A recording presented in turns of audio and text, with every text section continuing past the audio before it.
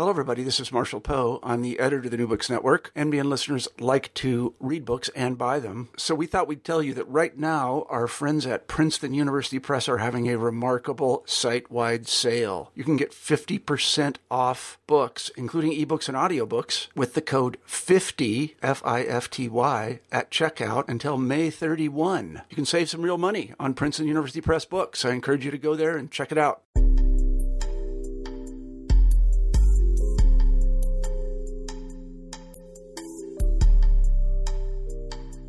Welcome back to New Books in Gender Studies.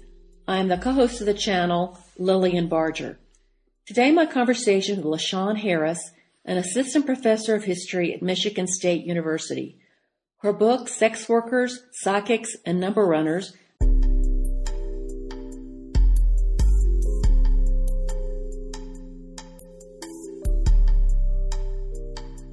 Welcome back to New Books in Gender Studies. I am the co-host of the channel, Lillian Barger. Today my conversation with LaShawn Harris, an assistant professor of history at Michigan State University. Her book, Sex Workers, Psychics, and Number Runners, Black Women in New York City's Underground Economy, published by the University of Illinois Press, is a topic of this show. Harris offers a colorful look at the lives of Black urban women who worked and lived in the space between the legitimate and illegal economy. Her subjects are women not previously considered in the history of the working class. Mothers, single ladies, churchwomen, hustlers, and partygoers who worked in the underground economy. Motivated by many factors, they sought economic autonomy to provide for their families or individual pleasure and fulfillment. The underground economy offered women a break from middle-class respectability and opportunities to forge complex identities of self-sufficiency and an escape from the confines of new Negro womanhood. Working outside the wage system in illegal gaming, sex work, or as supernatural consultants, they experienced the dangers and thrill of illicit trade and challenged Black progressive crusaders and promoters of racial uplift. As entrepreneurs and cultural producers, they reinforced and reconfigured the race, gender, and class hierarchies of Black urban life. Here is my conversation with LaShawn Harris. Now let me introduce you to the author, LaShawn Harris. Hello, LaShawn. Hi, how are you?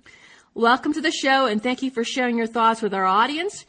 Your book brings attention to a group of women that we don't actually ever think about as being part of the labor force.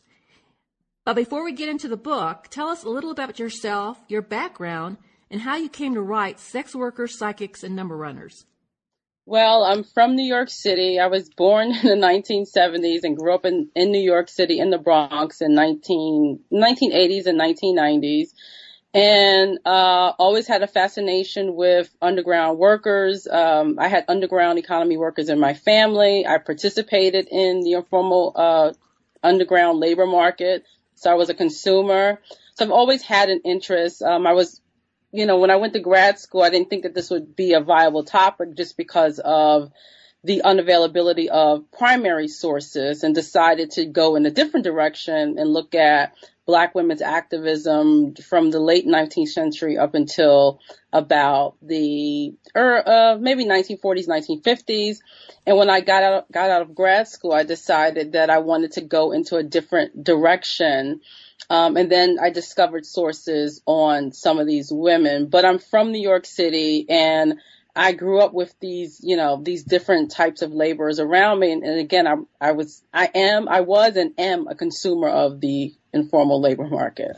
Okay, tell us a little bit about African Americans in New York City, the period you're talking about, and what was their economic situation? Well, for the most part, the women that I look at mostly are working class women. There are a few women in the book that are middle class, but we're talking about women who are working class or working poor. The vast majority of them are facing obvious race, gender, and class discrimination. They're facing de facto discrimination. They're also facing labor discrimination. And many of them, the vast majority of the working class women, are relegated to certain types of work, primarily housework. So, work as domestics, work as laundress, etc. And for many women, this, the informal economy becomes a way to supplement those low wages that they are able to secure from formal labor or formal housework. In addition to that, the informal economy becomes a way for working class women, domestic workers to also supplement, or even escape formal wage labor. But for the most part, these women are facing labor discrimination, and the vast majority of them are relegated to household type of work. And there's also issues you brought up in your book about housing and segregation and where African Americans were allowed to move and be, and also high rents. You talk about a lot of different economic issues, but besides just strictly the labor issue. So many of them are relegated to really poor, inadequate housing, neighborhoods that are, in undesignated vice district, crime-ridden neighborhoods, crime-ridden, apartment buildings, housing, not housing projects, but, apartment buildings. So the situation for many of the women, at least in this book, are facing a lot of, racial segregation, and they're segregated to certain parts of the city, in Harlem, in different parts of Brooklyn. What period of time are we talking about? Roughly between the 1900s up until about 1939. Okay, now these women, you're talking about informal labor. Can you talk to for the audience, what kinds of things are you talking about, informal labor? So I'm talking about illegal work. I'm talking about work that is unlicensed. I'm talking about work that may be considered unlicensed and also unrespectable. I'm talking about women who are, unlicensed vendors. I'm talking about women who may be moonlighting. I'm talking about women who are fencing and, stolen items, but mostly illegal, unlicensed, any type of work that kind of sidesteps state and city statutes. Now, the thing about the illegal work you're describing is, in your own mind as you're looking at these women, did you make some kind of differentiation between illicit work or work that's kind of shady and crime? What is there a difference there, or is it continuum? Because some of the things you describe seem like, okay, they're illegal, but they're not, I wouldn't necessarily call them a crime, like a life of crime. Yeah, I mean, for the most, there are those distinctions, and there are definitely plenty of scholars, aside from historians, who do make distinctions. But sometimes the lines between, what is illicit and what is unlicensed or respectable, oftentimes they blur at times. And for the most part, for example, if I have a sex worker who is obviously engaging in sex work, perhaps part-time on the weekends, I try not to identify her as someone who is a criminal, right? So for many of the women, I think that these, confining them or seeing them solely as criminals, obviously there's some people in the book who are, straight criminals, but I think those lines often blur sometimes with some of the women in the book. Now, how did you get to their stories? Because one of the things you talk about is the fact that these women never make it into the historiography of labor, with black women's labor, and that they've been excluded. And part of the reason has been given, of course, we can't get to their stories because they didn't leave diaries and letters and things like that. So how did you get to their stories? Well, I had to piece, a diverse array of primary documents, but initially I found them in the newspapers. So the New York Times, the New York Amsterdam News, the New York Age, sometimes the Chicago Defender would oftentimes, talk about women who are getting arrested for prostitution, numbers running, women who are getting arrested who are so-called psychics, who may be getting arrested for swindling someone or prescribing medicine to somebody. So I would find them in the newspapers. And initially I thought, well, this is great. I have the story. I have, full biographies on these women in these newspapers. But then I said, well, if the women are getting arrested and the newspapers are telling me where these women got arrested and what precincts they're going to, then maybe I can find their arrest records and their indictment files. So the newspaper brought me to the New York Municipal Archives, which has the Manhattan indictment files for some of these women. So with the indictment files, I was able to get their ages, their full names, where they lived, who prosecuted the case, the complainants, people who were suing them or bringing them up on charges. And also sometimes the indictment files will give you why they're committing this crime. The women will say, I'm a house worker and I, committed this crime because I had to do A, B, and C. So the newspapers were the start. The indictment files and the prison records gave me more information. And then I use a whole bunch of other sources too, aside from the indictment files. I also use the Committee of 14. And the Committee of 14 their papers are located at the New York Public Library. And this was an anti-vice organization that was founded in 1905, I believe, in New York City. There's also a Committee of 15 in Chicago. And the Committee of 14 was concerned about interracial sociability in New York City. They were concerned about whites and blacks socializing together. They were also concerned about the spread of prostitution or sex work in urban working and middle-class communities. So they would hire white and black men to serve as, their agents. And these agents would go to a tavern, a bar, a nightclub, undercover, and pretend to be Johns. And they would meet these women. And sometimes the women would try to solicit them. And the women would, maybe offer to perform an act of prostitution somewhere on the premises, or sometimes they would offer to take the men to their furnished rooms. And then the agent would somehow kind of wiggle out of the situation and say, I have to go home. I'm tired. I have to work in the morning. And then he would go home and later write up a report about his encounter with this woman. And in the reports would indicate whether the woman was colored or white. They would give a name, at least a name that the woman was assuming, or maybe her real name, her address, what she looked like, how old she was, what she was wearing at the time of the solicitation, and then the conversation between them. So I used those records. I also used 1930s WPA records, not a lot, just a few of those. And I used the writings of, black and white writers and journalists such as Claude McKay, Langston Hughes, Marvell Cook, Roy Otley, and so forth. So I used a lot of different sources to try to piece this story or these multiple stories together.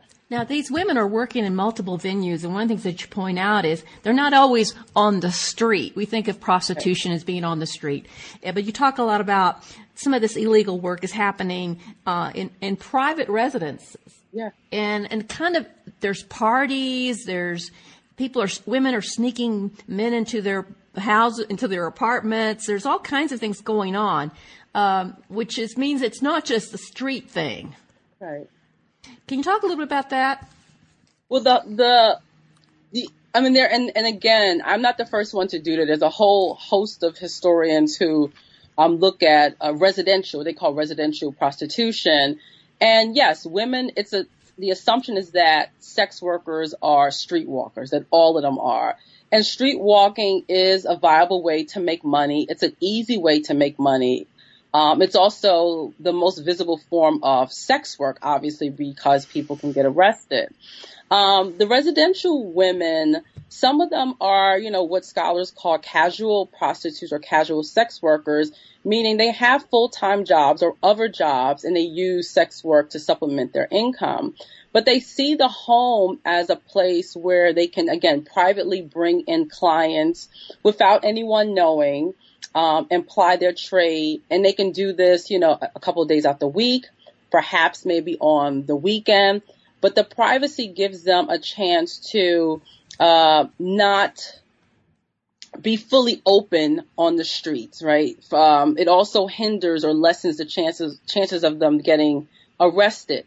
But at the same time, you do have at this particular time, there are police officers who enlist stool pigeons to, follow some of these women and to track them. So some of these women who ply their trades in their homes are also arrested too because of these, illegal house raids, or because a stool pigeon or criminal informant has snitched on them. But the home gives women privacy, if you will, right? No one may know what you're doing in the privacy of your own home unless you're plying your trade in a boarding house, where many people might know. But it becomes an alternative location or geographical space for women to practice sex work. Now, we're talking about not only prostitution, but the numbers racket. We're also talking about women who were involved in supernatural consultations, mediums, card readers, I'm assuming, these kinds of people. Now, we think, well, they're just motivated by money, but what you talk about in your book is the multiple kinds of motivations that bring women to this kind of work. It wasn't just economics. There's a lot of advantages to doing this kind of work. Yeah. So, women are motivated, and they use their money in a host of different ways too. So women turn to the informal economy, because of family responsibility. They have sick kids that they need to take care of. They're using the money to send kids to college. They're taking care of relatives. Women who may be from the Caribbean are sending money home. Women who may be from the South are sending money back to the South. So you have these kind of noble pursuits, if you will.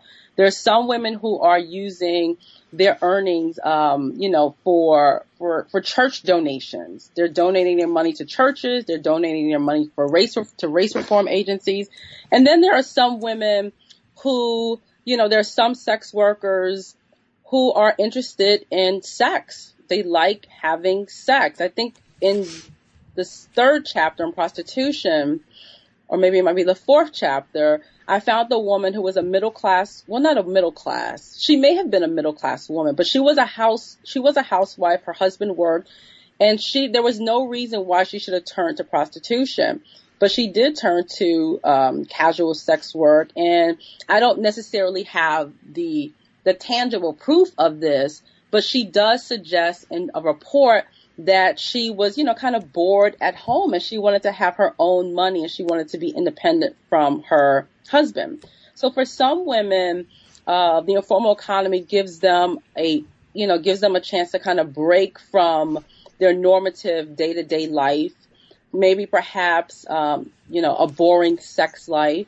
Some women see the informal economy as an opportunity to participate in exciting urban leisure. Some women see this as an opportunity, like Madam Stephanie Sinclair, not only just as an economic stability strategy, but to be wealthy.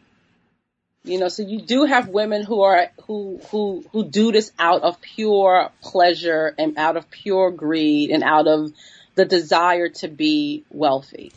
And there's also the issue of autonomy. This work allows a lot of women to be autonomous, not to have anybody telling you what to do. You do what you want to do. You set your own hours. You work when you want to work.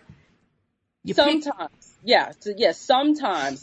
if you, and again, I tried not to, yes, you're right on that. But at the same time, depending on the occupation, there are women who are confined. They do face race exclusion. They do face gender exclusion. Some women are murdered or physically assaulted by men within their industry, if you will. So there is some autonomy, but there's also some risk involved too that many understand and that many don't understand at all. They're naive about the type of work that they may be getting into. Right. I was going to bring that up. That there's a lot of there's some benefits, but then there's also some real dangers from the street and from just violence from your customers, the police. You have no protection if somebody swindles you or takes your money or doesn't pay you. You don't have a recourse to anything. You're sort of on your own, and that's part of having autonomy is you have no protection. Right. So yes, women are subject to arrest.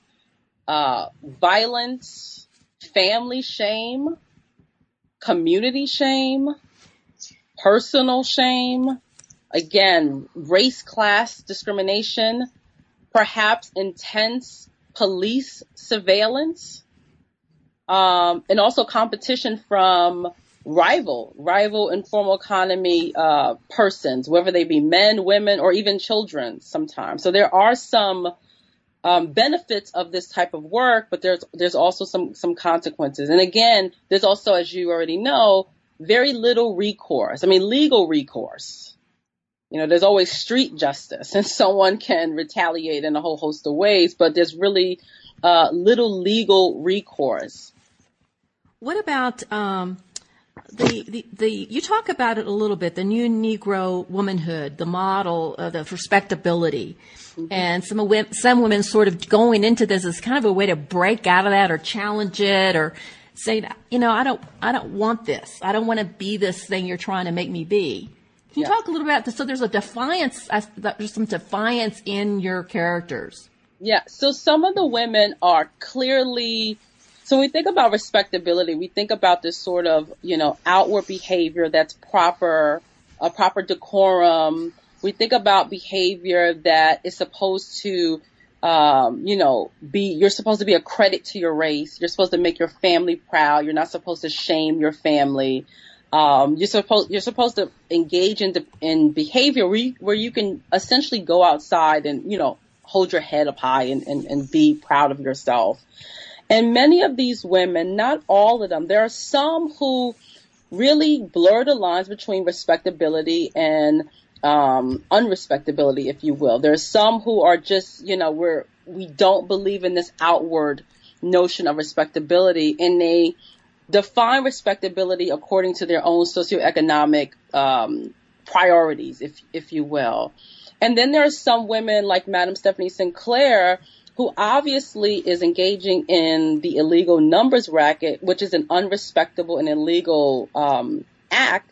But at the same time, she is very respectable, right? So she is someone who prides herself on being a lady. She calls herself Madam. She's seen walking down Harlem with the finest clothes, and she wants to be respected. But at the same time, she is a criminal. She shoots her husband.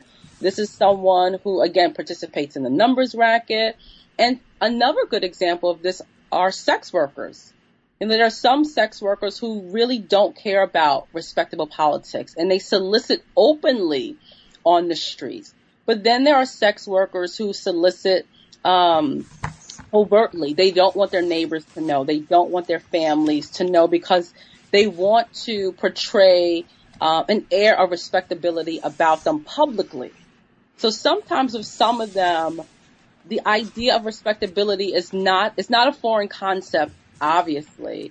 But I think they kind of refashion and retool, and they're constantly remaking. Because I do have some sex workers who are they're religious and spiritual. They don't necessarily go to church every Sunday, but they see themselves as very spiritual people, right? So, you know, how does that play into their idea of respectability? It's definitely not a middle-class Black woman's definition of respectability, but it is a type of respectability, I think, that kind of caters to their own socioeconomic backgrounds and what they really, and how they see their own work.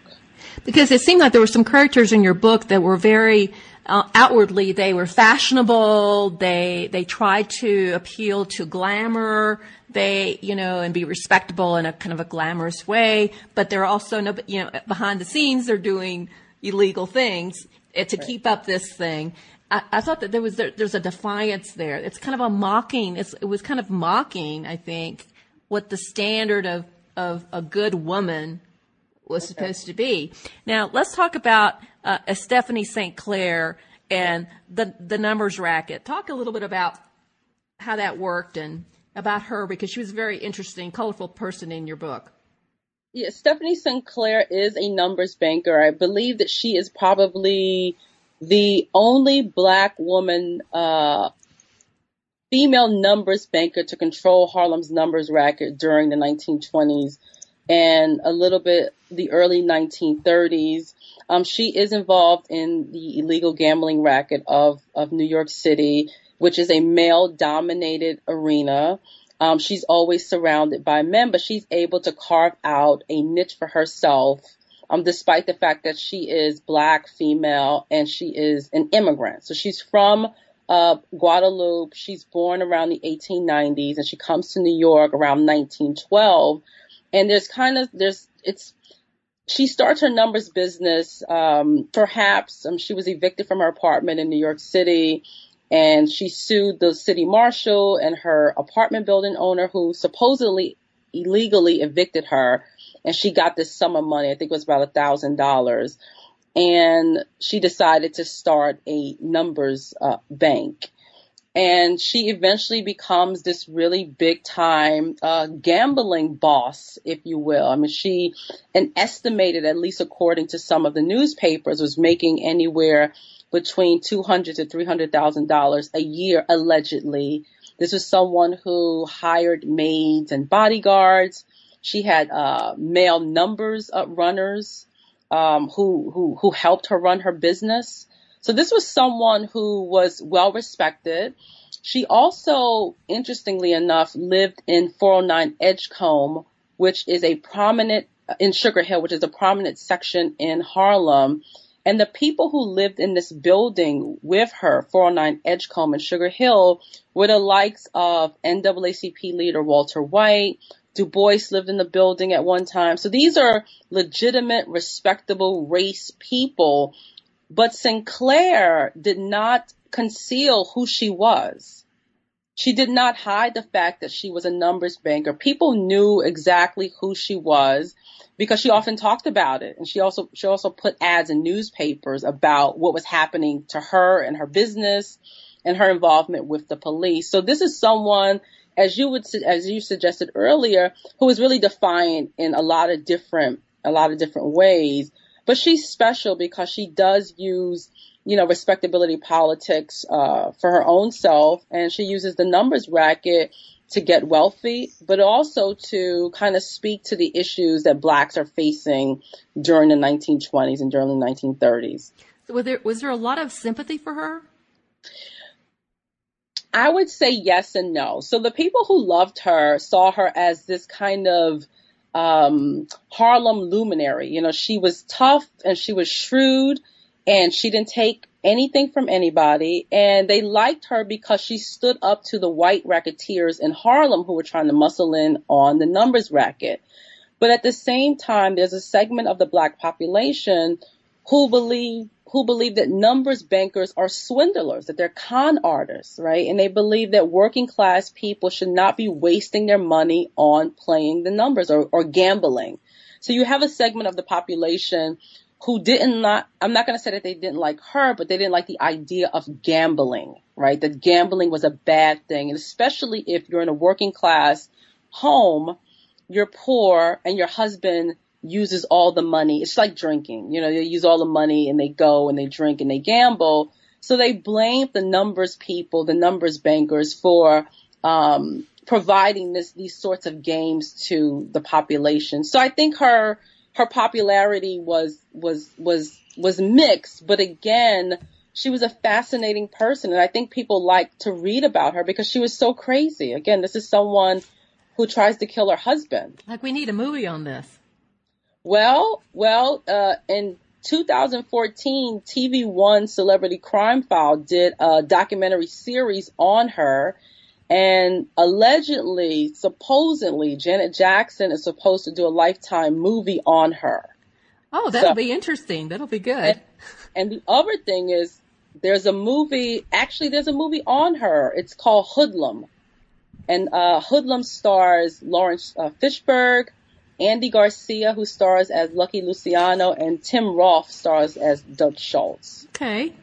Well, another person that shows up in your chapter on the number runners is Ella Fitzgerald. Yes. And now it's like, wow, I didn't know this. Yes. I didn't do a lot on her because I wasn't focused on her, but I just, briefly in passing, just suggest, and much of this is through secondary reading, so I have to admit that. But I had read through a couple of sources that Ella Fitzgerald was a numbers runner, and she was a lookout for a brothel. Wow. But I didn't go any further in terms of digging to see, if this was true. But I assumed it was true because I read it through a whole bunch of different secondary sources. Okay, let's go on to these supernatural consultants. What kinds of things were they doing? How successful were they? Was there in the working class community that they're working in a lot of interest in supernatural things? Well, two things. So supernatural work, if we think about the numbers, becomes important because a lot of people are selecting their numbers through dream books. And the supernatural consultants are writing dream books. So a dream book is essentially a book that has a whole bunch of different objects listed, and then they have corresponding numbers for those objects. So if you dream about a cow or a table, you can go to your dream book and see what the corresponding 3-digit number is. So if I dreamed about a cow and the number is 321, then that's the number I'm going to play for gambling. So in a way, the numbers racket for some people creates these other unconventional jobs for people. Then you have you have fortune tellers or self-proclaimed psychics who are, just in the business of telling fortunes. They're in the business of, ensuring people that economic times will be better for them. You have people who are in the business of giving advice on relationships. You have people who are in the business of helping people with their health, per se.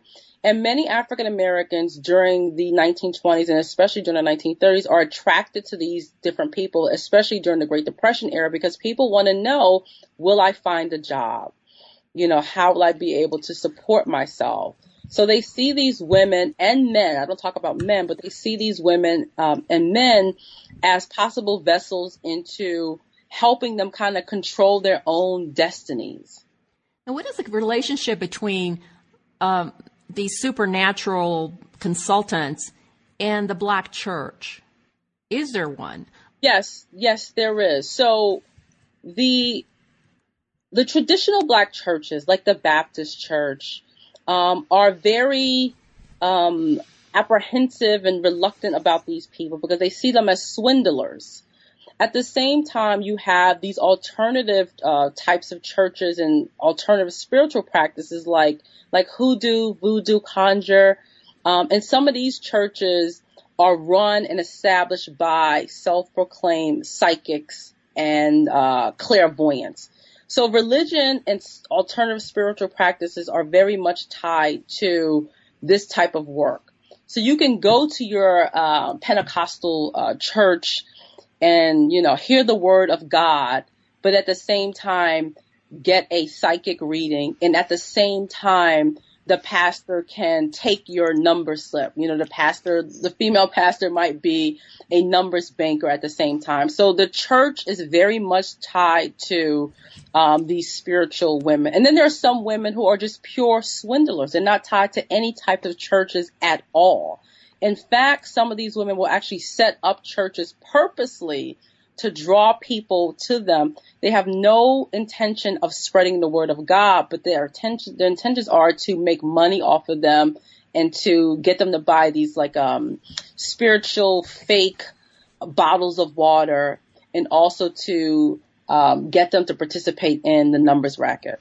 Now, a lot of this work I would not consider illegal, right? Mm-hmm. I mean, clairvoyants and mediums and stargazers or whatever, it's not necessarily illegal. It's just sort of shady or maybe not completely respectable. It's illegal if you are swindling somebody, and it's illegal if you are prescribing medicine to someone, because you have to have a medical license in order to prescribe medicine. So in those two instances, it's illegal. But if you want to run a spiritual, a psychic business in your home, then that's that's fine. You're still not paying any type of taxes, right? But if a person feels like they've been cheated, then they can take you to court, and that does happen. Or if they don't want to take you to court, I think in one of the examples I give, there's a man who went to a spiritual medium in Brooklyn, and he had been going to her for, I think, maybe a couple of months, and she failed to heal his legs. And instead of going to the police, he came back and he murdered her. He shot her. Wow. Yeah. So that's part of the danger of engaging in this kind of work, right? Part of the danger, yes. Okay.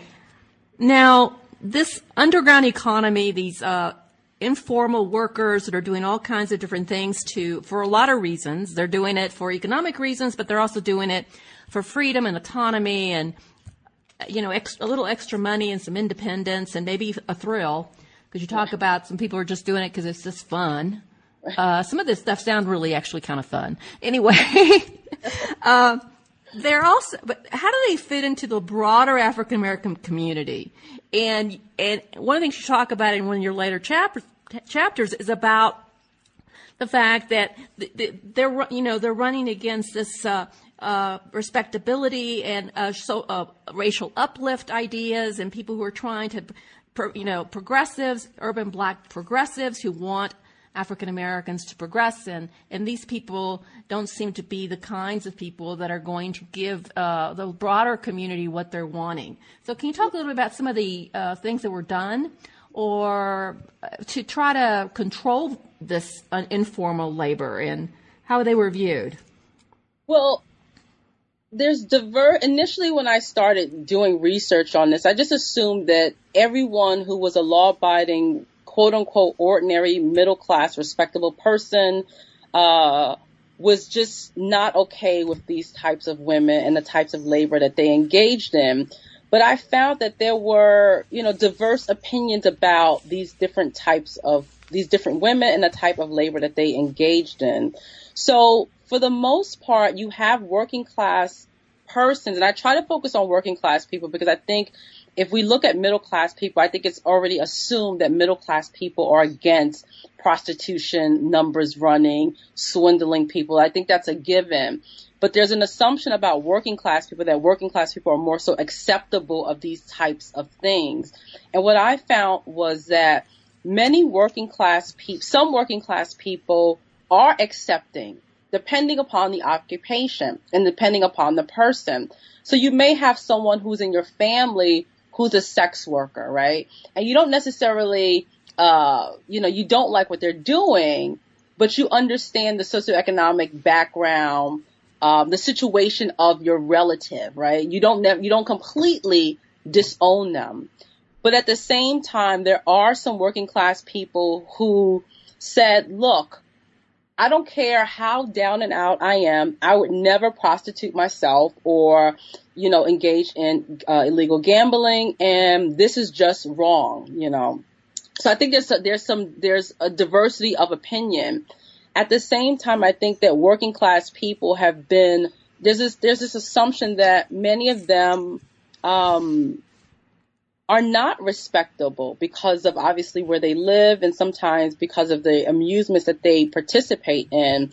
And when you have people within your building, within your neighborhood who are sex workers, that kind of bolsters or strengthens the idea or the argument that all working class people engage in informal labor. And that wasn't true at all. So I find that there's a diversity of opinion about these particular people, even within their community, even within their immediate families. I mean, there's no clear line in the sand about these particular workers. Also, it also depends upon the labor. So if you are a street vendor who's unlicensed and not connected to any type of criminal racket, then that's okay, right? But if you're someone who is a working sex worker, a prostitute, or if you're someone who's connected to a gambling racket, for many working class people, that's not okay, right? Working class people are also concerned about the influence of the informal economy workers, urban leisure on their children. Because remember, African Americans are living in the same neighborhoods. They live in the same buildings, sometimes mostly regardless of their socioeconomic class backgrounds. So people don't want their children to be exposed to opium dens or drug dens or prostitution resorts. So for many of them, their disdain for these people has to do with the deterioration of their neighborhoods, but also the possible influence of this type of scenery on their children. What was some of the community activism that was working against this urban vice and informal labor? You have a whole chapter that you talk about it. What kinds of, was there organized ways to try to eradicate this? So I found community letters. So people are writing, even family members of sex workers and numbers runners. They're writing letters to the NAACP about what's going on in their neighborhood and about what's going on in their buildings. They're writing letters to the Manhattan District Attorney. They're writing letters to police saying, can you come and please break up this gambling den that's around the corner? Can you come and please break up this prostitution house? Can you please come in and arrest this woman who's always outside on the stoop with hardly anything on? So they're writing complaint letters. They're also forming neighborhood community grassroots associations. And I was really concerned about really talking about those organizations because, again, those organizations really haven't been talked about. And a lot of people don't know about different community organizations and how some of the organizations are really concerned about, neighborhood improvement, building improvement, their immediate surroundings. And some of the people who are connected to these kind of grassroots community projects and organizations are not necessarily connected to like the NAACP or the Urban League. These are people who are concerned about a block or a couple of blocks or a couple of buildings. And oftentimes what we're seeing with these organizations, and I think I only identify a few, they're having these like neighborhood cleanups. They're monitoring people, kind of spying on people. They're also, again, writing letters to the police. And unfortunately, sometimes their actions don't culminate into the end of, vice rackets in their buildings or in their communities, but they may culminate into local arrests of a person or getting a person kicked out of the building. How does this dovetail with the white establishment? Isn't the presence of this informal labor in the black community serve as a way to say, see, African Americans are a plague, there's a problem, they're never going to advance. This is why we need to keep them segregated because they're prone to these kinds of things. What was the cross-racial politics of this? For sure. I mean, that's one way to look at it. I mean, of course, any type of, black pathology criminality will bolster the argument that urban blacks are a threat to white civilization or to, urban white communities. At the same time, you still have vice rackets that are happening in white neighborhoods, in white immigrant neighborhoods, and also white police officers are also taking part in some of the things that are happening in these black neighborhoods. But this, the whole issue of black criminality is used to surveil black people and to surveil black women in particular. But this is happening all across the city. But we know that the arrest rates of blacks are much higher than that of whites. So I think on one hand, people who are racist, working class, middle class whites will use this as an example to say these people do need to be segregated, but there are white reformers who are seeing the same type of thing happening in white neighborhoods and especially in immigrant communities in Lower Manhattan. Like what, the Irish or? Right, Irish, Italian, same thing.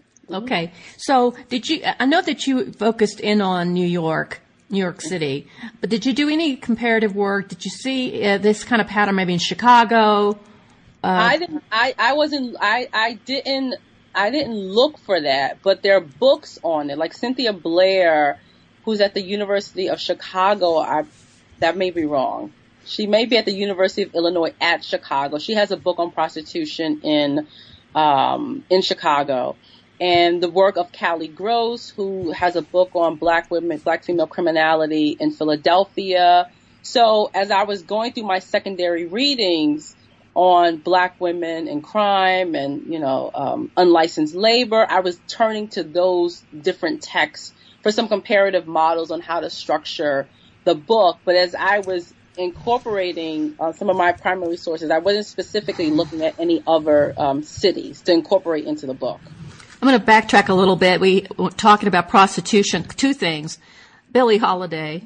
Yeah. She was in there too, which I thought she's in there. And the other thing was the idea of this cross-racial prostitution. White men who want black prostitutes for a variety of reasons. This whole thing, this kind of kinky sex sort of stuff. Yeah. How much is that? How much of their customers in Harlem or where you're dealing with were actually white men coming in for black women?